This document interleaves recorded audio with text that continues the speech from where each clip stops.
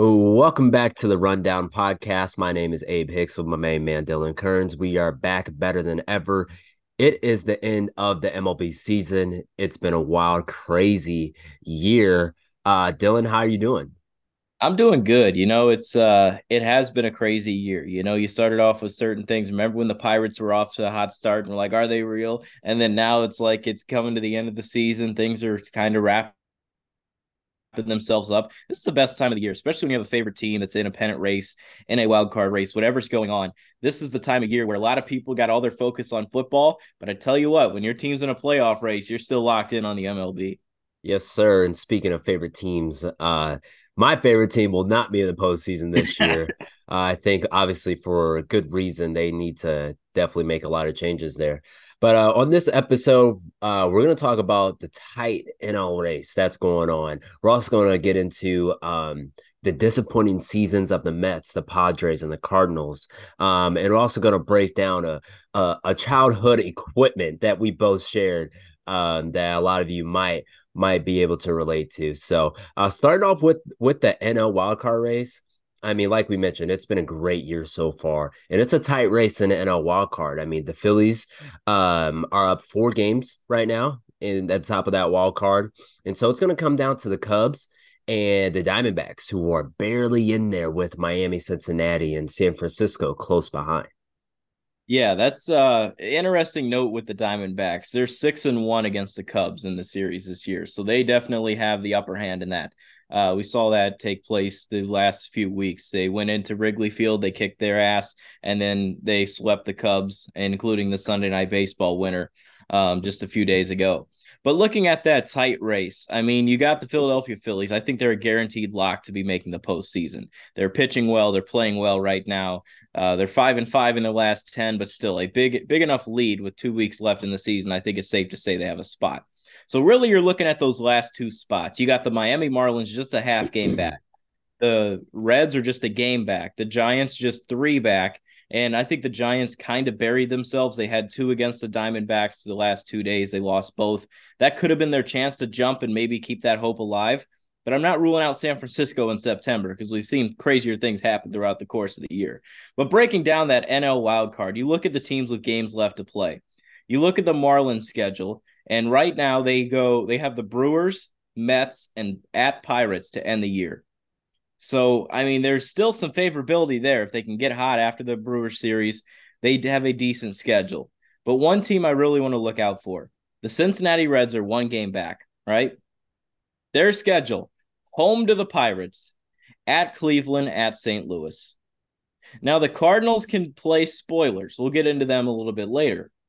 But what I'm saying is, those are three teams to end the year that the Reds probably feel confident in beating. They had a rough loss yesterday. Hunter Green, best start of his career, 14 Ks in 7 innings, still lost. Alexis Diaz blew the save. But looking at this, as I mentioned, those teams with games left to play, the Cubs have a rough road ahead. They have to go to Milwaukee to end the year, and the series before that's at Atlanta. So that's going to be a tough stretch to end the year.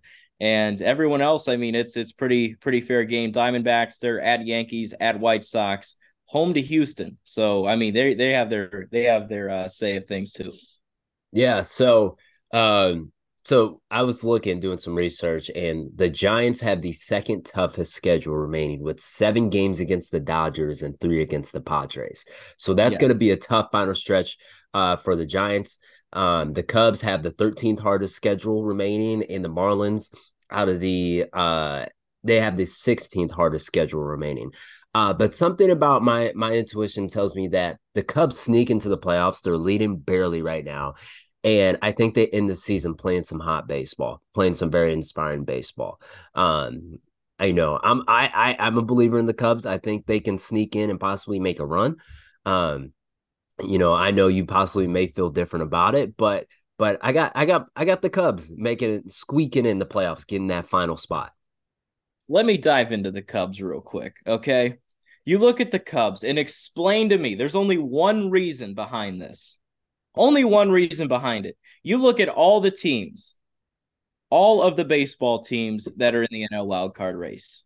I just want you to look at one specific category. You know what that category is? But Run differential.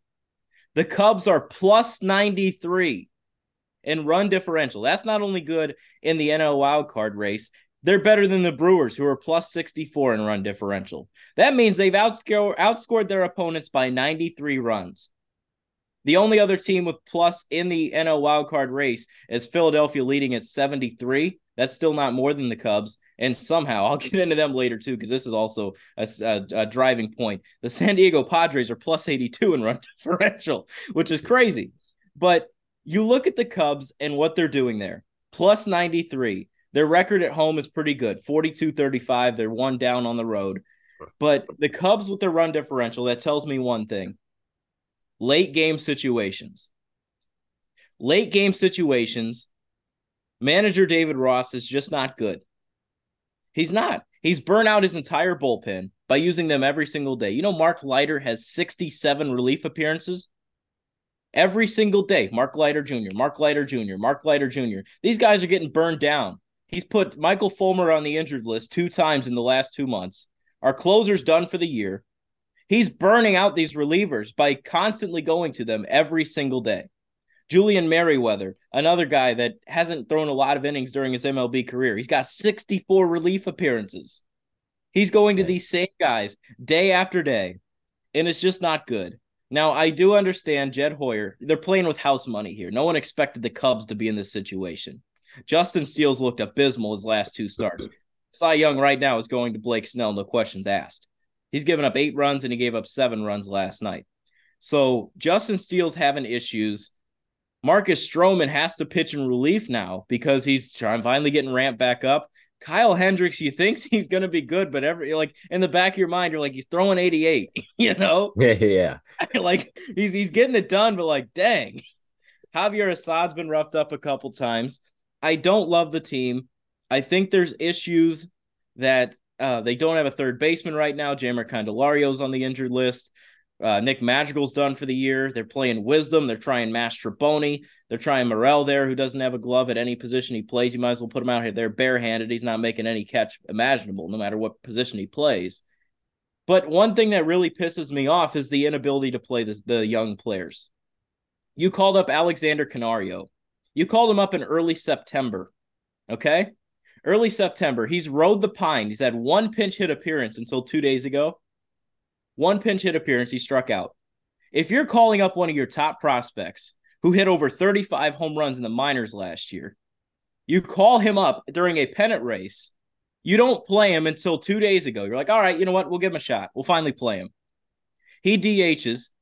He hits a grand slam. His first MLB home run, hits a grand slam, an RBI double. He goes 2 for 5. He's hitting 400 on the year. That's what he's doing, right? Looking pretty good. You'd think, all right, let the kid play. He's hot right now. You're trying to win baseball games. Nope. Back on the bench the next day. Pete Crow Armstrong, I understand. Uses legs, uses glove. He's not big league ready yet. But this Canario kid's been on the roster since September and has only seen 2 games of action. That just does not make sense to me. Meanwhile, you're sending out these Mastrobonis. You're playing Wisdom. Like, none of it makes sense to me. But, I mean, there's more issues beyond this team, and I think it starts at the helm. So I think what you just laid out for us is that the Cubs are lacking depth in their pitching, lacking a ton of it if they keep throwing out the same arms continuously. But like you said, the Cubs were not expected to be in this wild card race. They definitely weren't. But let's talk about some teams who were expected to not only be in the wild card race, but win a division and World Series aspirations that have been colossal failures. For example, the New York Mets, the San Diego Padres, and the St. Louis Cardinals. Especially the Mets and the Padres, they had one of the biggest payrolls in all of baseball, and they were terrible this year. But I want to start with the Mets here, all right? The Mets won 101 games last year, came into the season carrying the highest payroll in baseball. What happened? What in the world happened to the Mets? I would argue that it started with the injury of Edwin Diaz, a team having that much hype coming into the season and losing one of your best relievers in baseball is tough. It's really tough.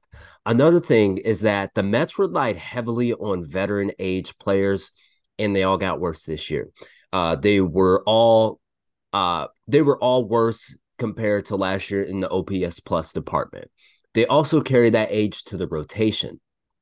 In the rotation, they use 9 pitchers, 34 years or older, and they return with a record of 22 and 29. So it's been a tough season for the Mets. Obviously, but also, I respect going for it all. I respect wanting to, go for it all, not just cookie cut it, and try and win a World Series. That's why you play this game. They tried it and it failed. They did. They really did. They went for it. And to your point, you like when teams go for it. It's better when teams do and they don't. But I think when it comes to this, when it comes to the New York Mets, you mentioned the age in the rotation. You have a Verlander, you have Scherzer, you bring over Kodai Senga, who's pitched pretty well. I think he's had a pretty good start to his career, the guy from Japan. Yeah. But I think there's also some things they expected to get better contribution out of their younger players. Brett Beatty's been terrible. Yeah. 212 and 8 bombs. And Yeah. Not great. Alvarez has power He in the catch. showed, I was about to say, he showed some really good pop, but The average isn't there, but you can't not expect consistent. to carry your Exactly. offense either. So you look at that, and there's more pieces to the Mets beyond that. I think Buck Showalter got a good message across last year. The team played for him. They were good down I mean, they got to the postseason, and when they got there, they kind of fell off. And then in the back of their minds, it's like the freaking Mets, Yeah. But Yeah. it's also, I also think this contributed to it too. Last year, Francisco Lindor was really good. He was really good. I think he put up solid numbers. He was playing good defense. He was locked in and playing the type of ball that you're paying Francisco Lindor to play. Right. This year, he started off cold. It took him a while to get going, insanely long. And while he's doing that, the Mets are losing games. Scherzer's pitching. Verlander starts the year off on the injured list. He's banged up. A lot of these old pitchers just couldn't cut it for him this year. And then when you needed those young kids, a David Peterson, you needed Tyler or McGill when he came up. Like, you needed those guys to step in and pitch for you, and they just couldn't get it done. And then the bullpen hasn't been good, minus Edwin Diaz's loss. So it's kind of those, once again, they were losing those close games that when you needed to potentially win those, and plus everyone else in that division was playing well. Miami came out of nowhere with Arias's hot start to the year. Those singles, those little bloop hits early in the year, those are beating your ass. And then you got obviously the Braves are taking care of business. The Phillies are too. It was kind of like their slow start just set the pace for the rest of the year. Mm-hmm. Yeah. So moving from one team with a high spent a lot of money on their team, moving to another that is the San Diego Padres. Dylan, can you analyze what happened to the San Diego Padres this year? AJ Preller needs to be fired. Mm. You got to fire AJ Preller. You can't continuously do this where we can admire someone for going all in all they want, but he's taken some big ass swings. He trades all of his prospects for Juan Soto. He trades all of his young 15-year-old prospects for Yu Darvish. He signs a Manny Machado. He signs a Xander Bogaerts. He brings in a Nelson Cruz. He's got all these pieces moving around him. He trades like he was a trading machine. Joe Musgrove came over via trade. Blake Snell came over via trade. Almost everyone on that roster was pretty much via trade. And then you also bring up you sign a Ha-Seong Kim, who's had a phenomenal year. I'll give him that. But they just continue to make these trades. But I think it starts in the clubhouse. That's where the issue is. And it's not Bob Melvin, because we've seen him be a great manager with Oakland. Yes. You can manage in Oakland, you can manage anywhere.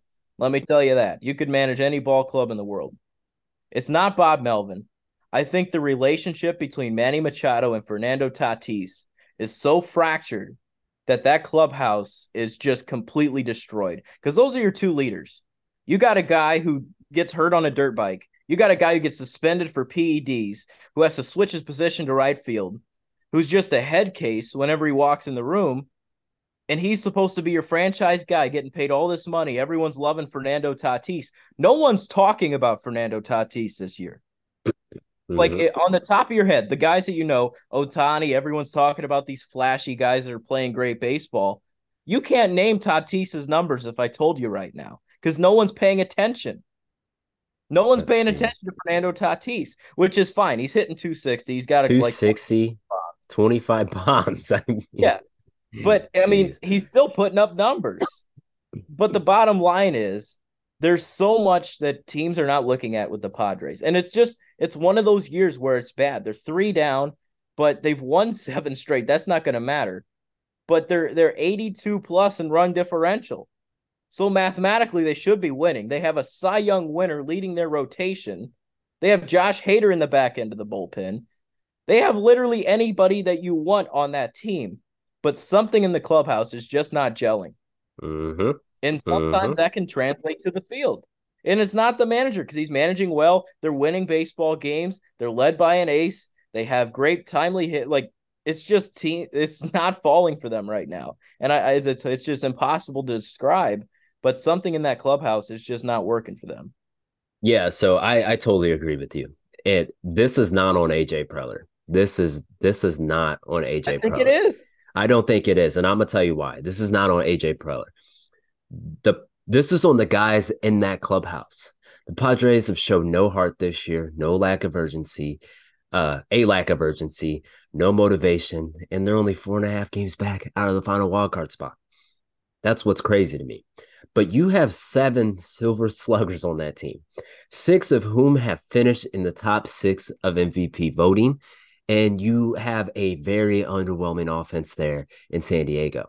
This is what happens when nobody buys into the team success over individual numbers.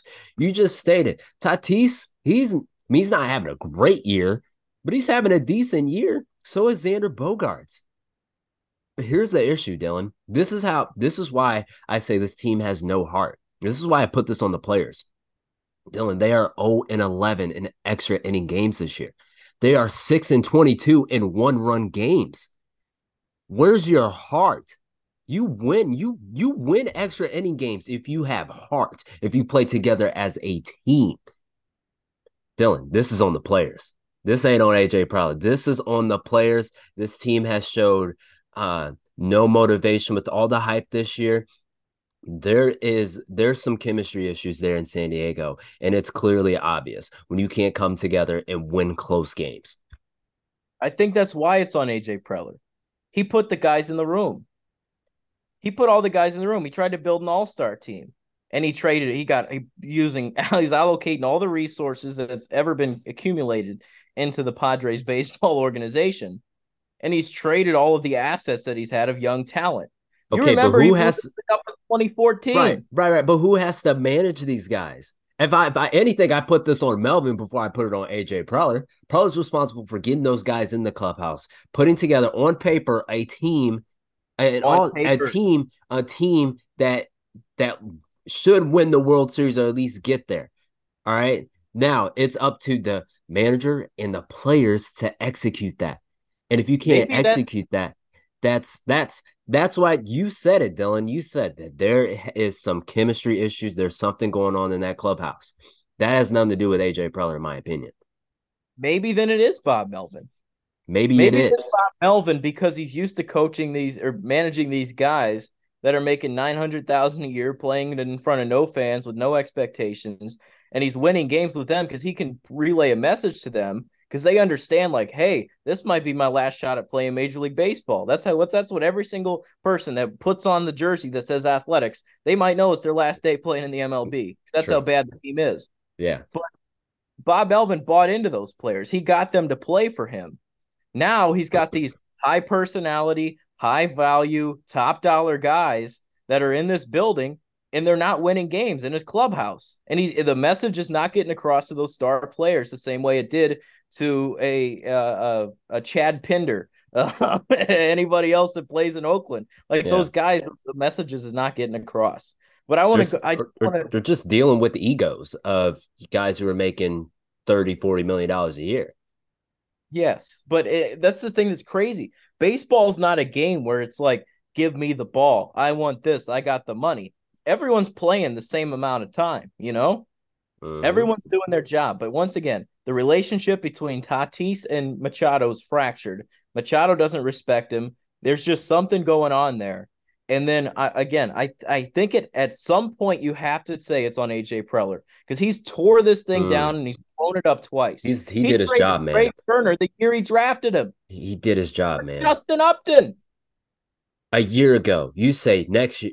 Okay, let's go back to a year ago. And you go, AJ Preller comes up to you and says, "Hey, I'm going to have a team with Xander Bogaerts, Juan Soto, Fernando Tatis, and Manny Machado." What your initial reaction would be, holy crap, who is stopping this team? All right. And I just listened to you. This team is not good in crunch time. This team, at some point, this is what great teams do. They have some sort of chemistry, some sort of continuity to where they get in those high pressure situations and they exceed. The Padres can't do that. I'm not putting that on AJ Preller. I'm putting it on the guys in that clubhouse or the guy that's running that clubhouse. I think we'll have to agree to disagree here because Preller, he's been at this job. He's been comfy in that chair. It's been He cozy since he 24. takes he takes shots though. He is He's very, shooting very. his shot. That's what's crazy though. Every single time there's a problem with the Padres, all he does is trade for someone else. And it's not getting any better. At some point, you got to realize, okay, maybe we need to stop wheeling and dealing and trading these James Woods for a freaking Luke Voigt or Josh Bell or whatever the hell we're doing. Like, we got to understand that maybe bringing in a G-Man Choi isn't going to fix our shitty record. You got to understand that bringing in players like a mid-season, like, oh, here we go. You know who could really fix this problem? Jake Marisnik. No, no one's going to solve your problems by adding more veterans and more players to this ball club. The way you do it is by realizing, okay, maybe I messed up. Let's get rid of some of these contracts. Let's relax and kind of build this thing back up. But he's already burned his farm system. He lit every single prospect he had on fire and threw gasoline onto it. Oh man. But I would do it. I would do it to get Juan Soto. Juan Soto. I would do it to get Manny Machado. I don't know. It's just I think it's just been an unfortunate amount of events here that has transpired for the Padres this season. It just didn't work out. And like you said, we agree. This is a locker room issue. Something's going on there to where they cannot come together as a team to win baseball games. So I think we definitely agree on that. Juan, All right. So Juan, what? Juan, Juan Soto's overrated, but we'll get into that Overrated. Oh gosh. Okay. off-season topic. Oh man. Yeah, that's an off-season topic. Moving into our last topic here, we're going to lighten the mood here. Um, back in little league, not even little league days, I'd say like high school days. Hmm? Do you remember the Easton Torque bat with the twisting handle? A green Yes, bat. You had it, Dylan. I had it. I had it. It was not kind to me in my high No, school career. I that finished. that has that has to be one of the biggest scams in youth baseball. There's no way that bat actually worked. This I is think no, there's no way. This is I'm quoting here. I'm quoting the description. 360 torque rotation handle technology keeps your hands inside the baseball for more squared up power. Dylan, that bat gave me no pop. This was a straight marketing gimmick. No way this bat actually worked. I got the Easton Torque. I think I might have it somewhere upstairs, but I'm telling you, like the way that it lined up your hands. So like the way that you stand in the box, no one is like this unless you were who used to swing like that. It wasn't Albert. Might have been Albert. Someone lined up their big knuckles like this and would hit moonshots with it. I didn't know who the hell did it. But like you're supposed to line up this, right? The knock and knuckles you're supposed to line up on your bat, Okay. right? That's Yeah. like you stand in the box like this, your knock and knuckles are lined. So what that does is whenever you grab the bat, you can really feel that line up every single time. That was a So then scam. you stay in there and then you just swing through. That bat was awesome. I don't care what anybody says. I You might just have hit said that. You just said that bat was not kind to you. it wasn't in terms of production. I hit 154 in my Okay. It wasn't a but good what I'm bat. saying, I was hitting some cage bombs with that thing. That thing, Cage bombs. yeah, torque didn't lie when it came off my bat. Oh my gosh. You have Oh, any well that what? you have any crazy equipment? No, I didn't. I'm trying Yeah. to think of other crazy. Maybe we can make this a series.